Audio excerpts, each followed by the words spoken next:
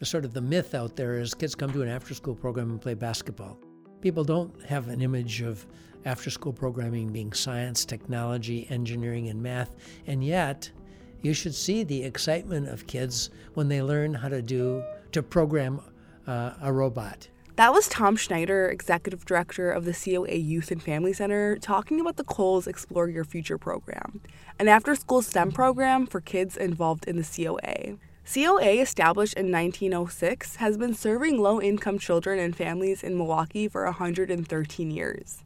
Lena Wen, STEM coordinator for Kohl's Explore Your Future program, said for National STEM Day, the COA had a STEM Day Expo to engage kids in learning and perhaps maybe even find subjects like math and science fun. They hear the word science, so they have a negative connotation to it just because some schools still teach science in a very traditional way.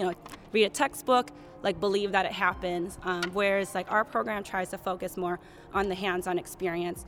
I want them to think I'm having fun, and it is STEM. A lot of them don't even realize that they're doing something academic when they're doing our programming. The expo had 18 stations that related to STEM, and they were captivating. There was a chemical reaction table that made fake snow, and a shaving cream rain cloud station. Schneider said the expo was meant to inspire kids to think differently about STEM.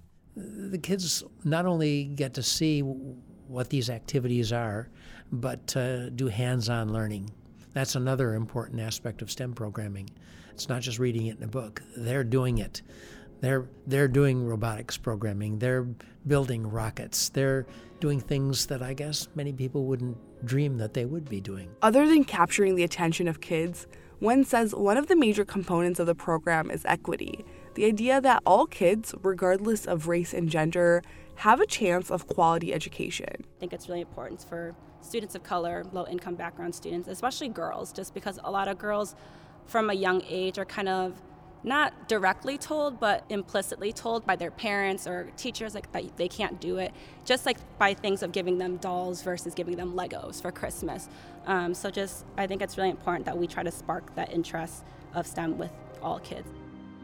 One thing we know with kids is that it's hard to capture their attention. As Tom Schneider said within our interview, they vote with their feet.